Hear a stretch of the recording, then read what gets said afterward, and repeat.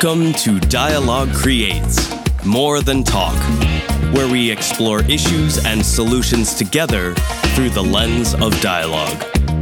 Thank you for joining. Your hosts, Susan Taylor and Hitta Vanderpool. Hi, Hitta. Hey, Susan.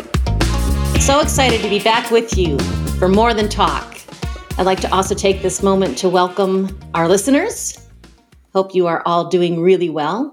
And today we're going to be in conversation around those stories that we tell ourselves and how those stories shape our lives because they have a tendency to impact or influence our worldview, and as part of that, our mindsets and beliefs. So as a way to start, I learned that there is a television series on Apple TV called Ted Lasso.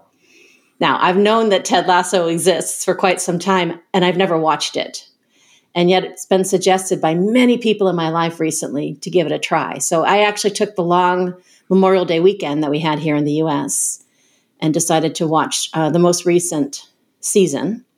And as part of that, it was really interesting to me, one episode in particular. I think it was episode 9 in season 3, where one of the teammates, one of the soccer players, decides that he's going to come out.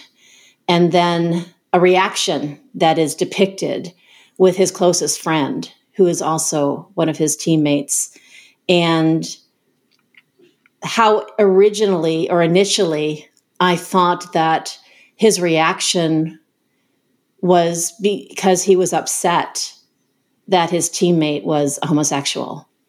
And it appeared that he was very angry. It appeared that he was distancing himself from his teammate, despite so many efforts that the teammate was trying to stay in relationship. And so it wasn't until later in the episode, and I'm going to warn everybody now, spoiler alert. It wasn't until later in the episode when you find out, yes, he was incredibly angry. And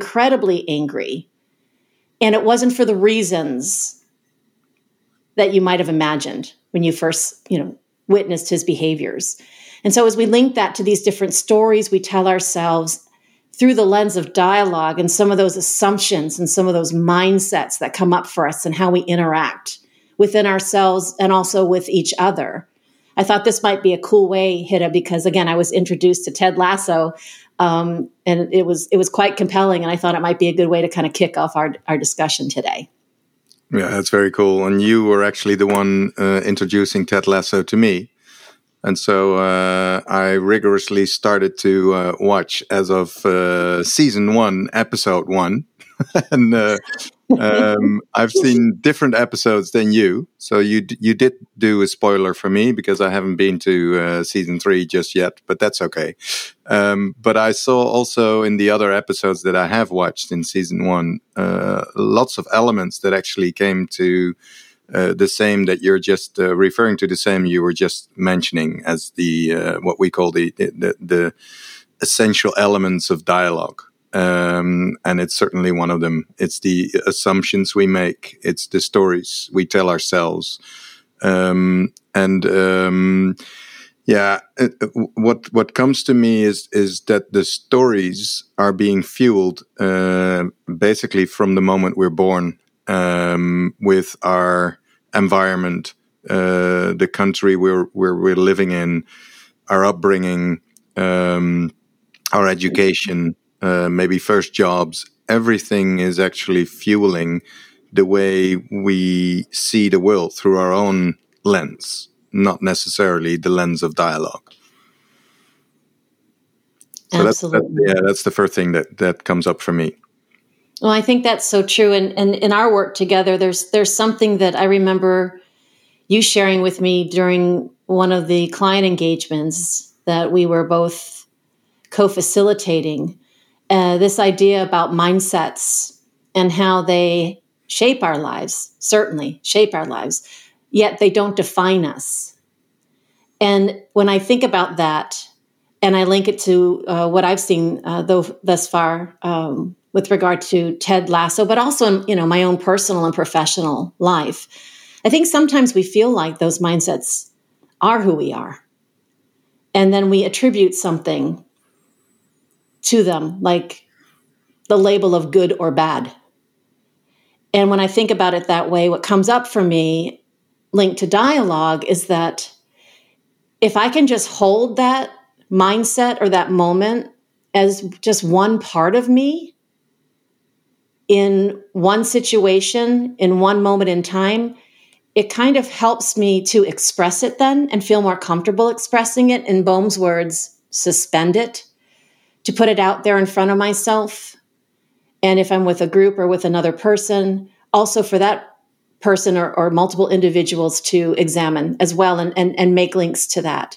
So I was really, because of your brilliance, I was really curious about what you had shared with me those many years ago with regard to, what it really means to have a mindset, and how, again, while they can feel incredibly strong, that they're actually not defining who we are. So do you want to elaborate on that a little bit? Yeah, I can. And first of all, I think some easy sentences are reminding myself of continuously observing myself, or be more in an observing state. So I am not my feelings.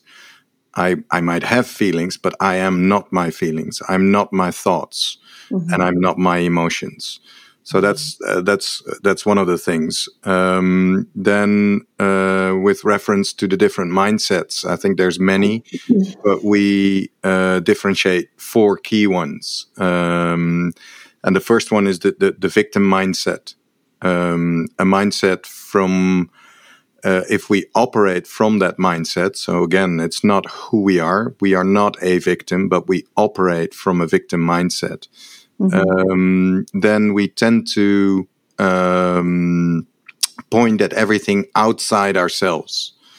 So just a quick example of coming late into a meeting, and then my immediate response when I opened the door is by saying, well, the train got delayed. And even that might be true, there is still no I in the sentence that I'm mentioning. So yes, the train might have been delayed, and yet I was the one who took that actual train, and I didn't take into consideration a potential delay when I left my home. So the word I is nowhere to be seen in a sentence coming from out of a victim mindset. So that's the first one, and the second one is, and that's basically the opposite of a victim mindset, is what we call a player mindset. And that's really related to that very word I coming into the sentence. So you're basically on the pitch and you're playing rather than observing the play and having all these comments on the players in the field. So that's 2 out of 4. Maybe you want to do the other 2? No, you're on a roll. Keep going. Okay. All right. So then you have what we call the know-it-all mindset. And that basically already tells you a little bit about by just the name. But if you are convinced that whatever you know is the absolute truth, then operating from there it means there's no curiosity whatsoever. And then whenever people are commenting on, say that you're dealing with a project and people have comments on that project, when you operate from a know-it-all mindset, then the comment is not being seen towards the project, but the comment is taken very personally. So, and that's you're immediately going into a defending modus, or maybe even worse, it's an attacking modus, based on what somebody else is saying about you or what you're doing. So that's very briefly the know-it-all mindset. And then the opposite, basically, of that one is the learner mindset, which, and I mentioned the word curiosity already. It's really about staying curious, asking open questions, like what makes you say this? because what you want to learn about is the view of the other person. And I think that's a nice link to the opening statement you made in this podcast, Susan. It's about not immediately assuming that you already know where the other person is coming from, or what the words that the other person is actually expressing, what they actually mean for that person. Right. So that's briefly the four mindsets to elaborate on a little bit. Absolutely. Yeah, thanks for that. And what comes up as I'm listening is this idea of fixed mindsets and growth mindsets. Absolutely. Especially linked to the last two that you described, the know-it-all and the learner, and how the know-it-all perhaps has more of a fixed mindset, whereas the learner has what's called a growth mindset, because that person is opening himself or herself up to perhaps a different point of view through curiosity. And when I think of fixed and growth mindsets, I can't help but think of Roger Bannister. And I think Roger Bannister is coming up because Ted Lasso takes place in the UK, and Roger Bannister was also from the UK. And he's the one, as you know, who ran the first sub 4-minute mile.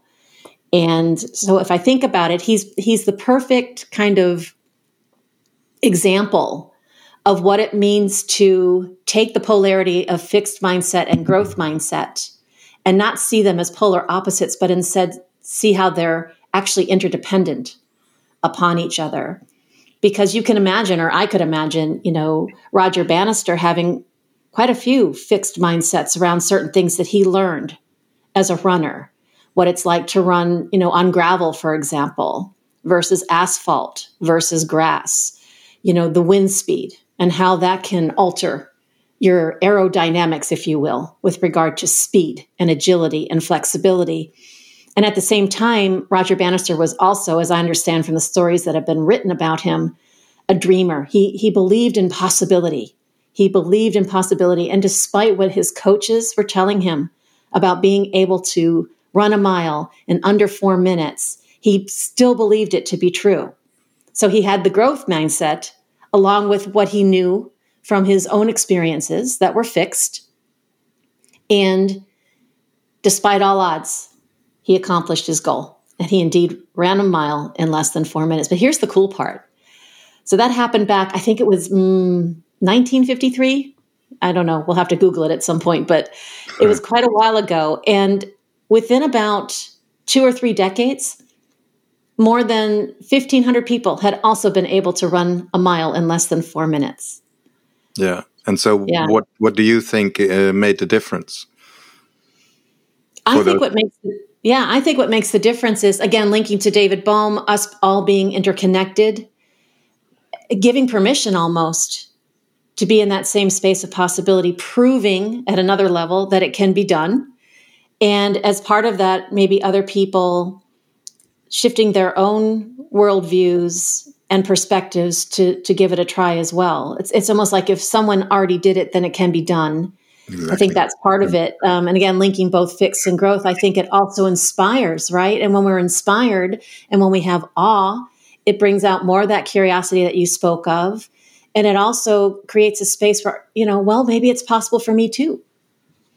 Yeah. Yeah. And I think one of the words that you mentioned is belief. I think that's crucial.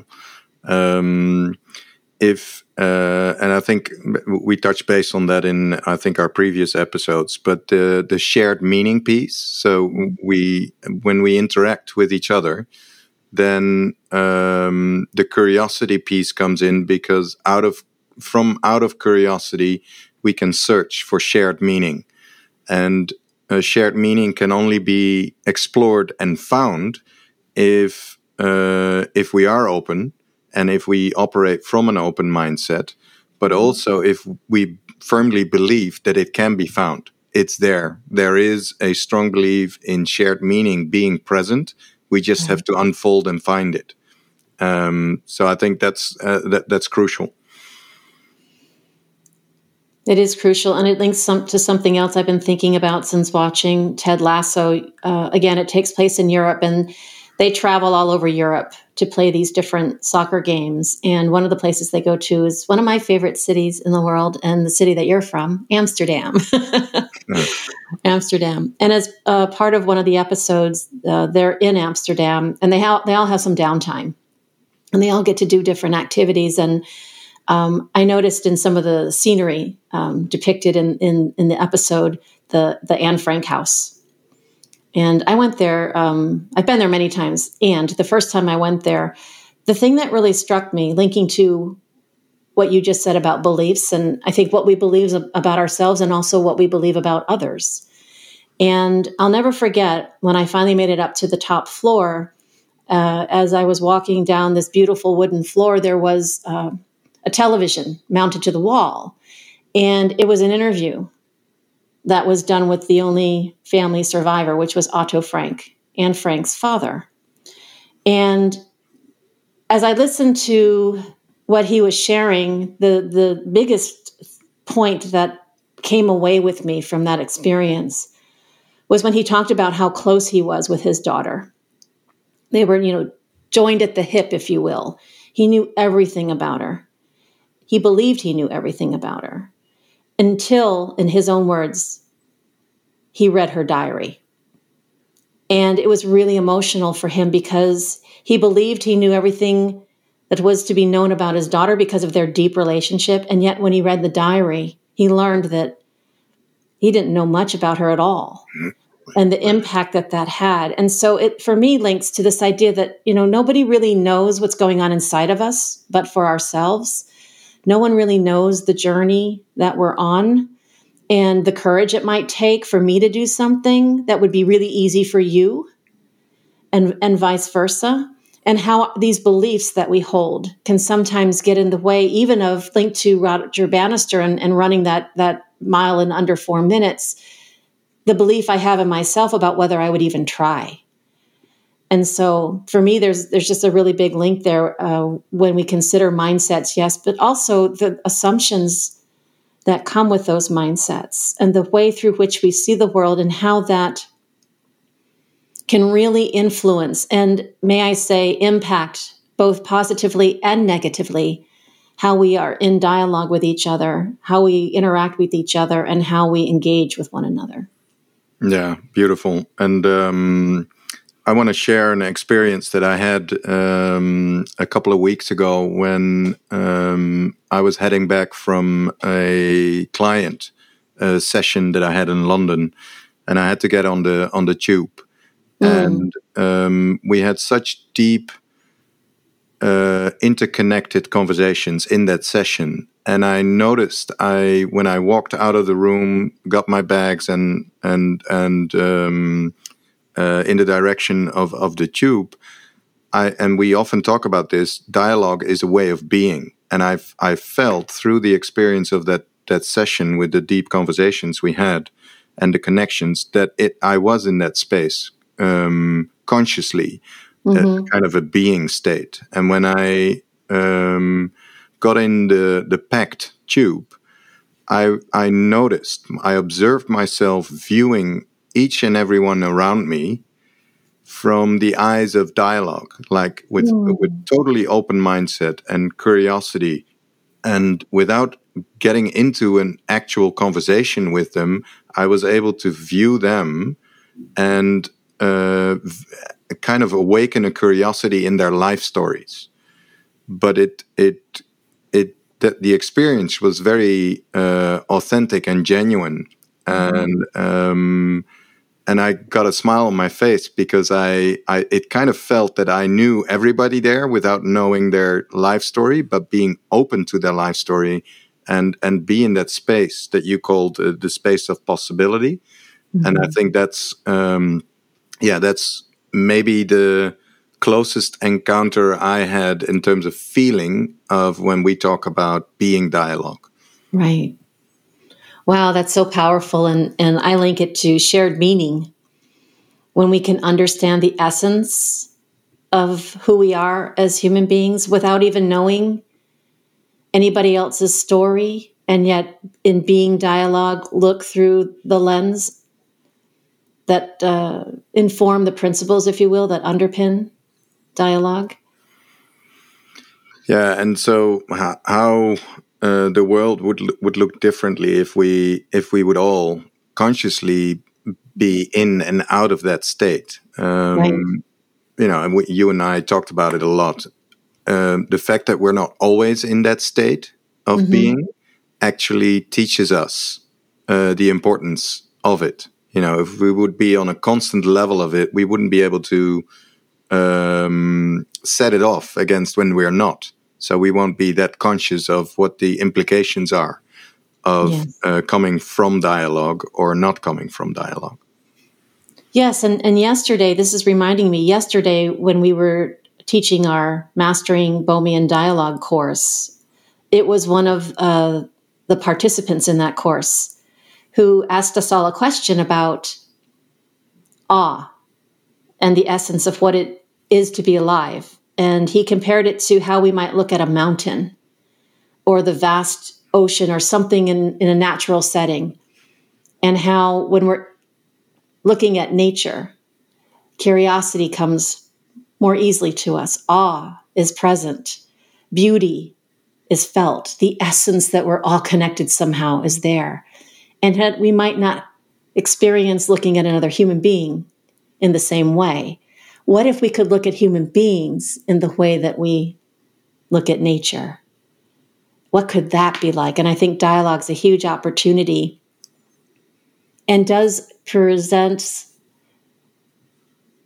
I think, additional opportunities to be inquisitive about each other's stories instead of making assumptions about why people are doing what they're doing, especially when there are things that might feel unpleasant to us, or maybe I'm having a negative reaction or a know-it-all reaction to, in linked to one of the mindsets you described.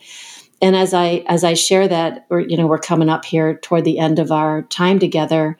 First of all, I want to give a big plug to Ted Lasso as a newbie.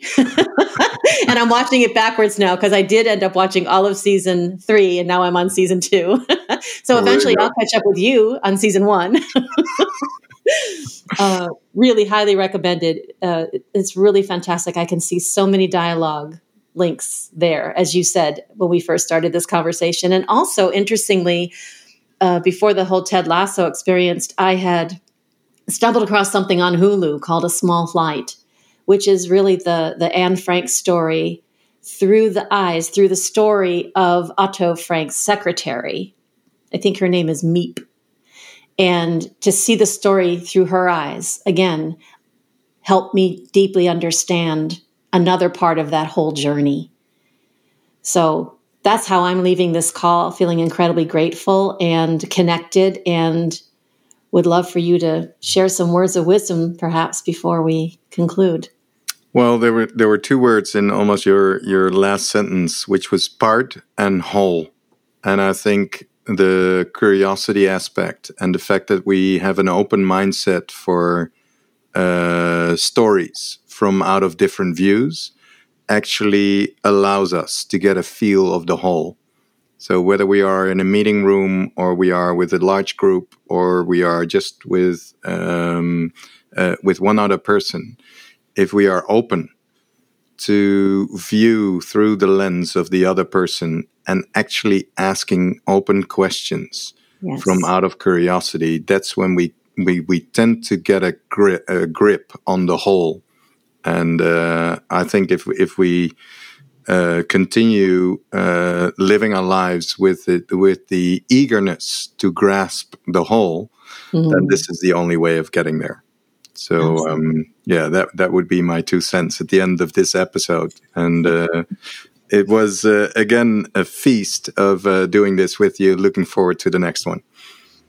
Me too, Hitta. Thank you so much, and thank you everybody else for listening to More Than Talk. And we'll see you next time. Stay tuned.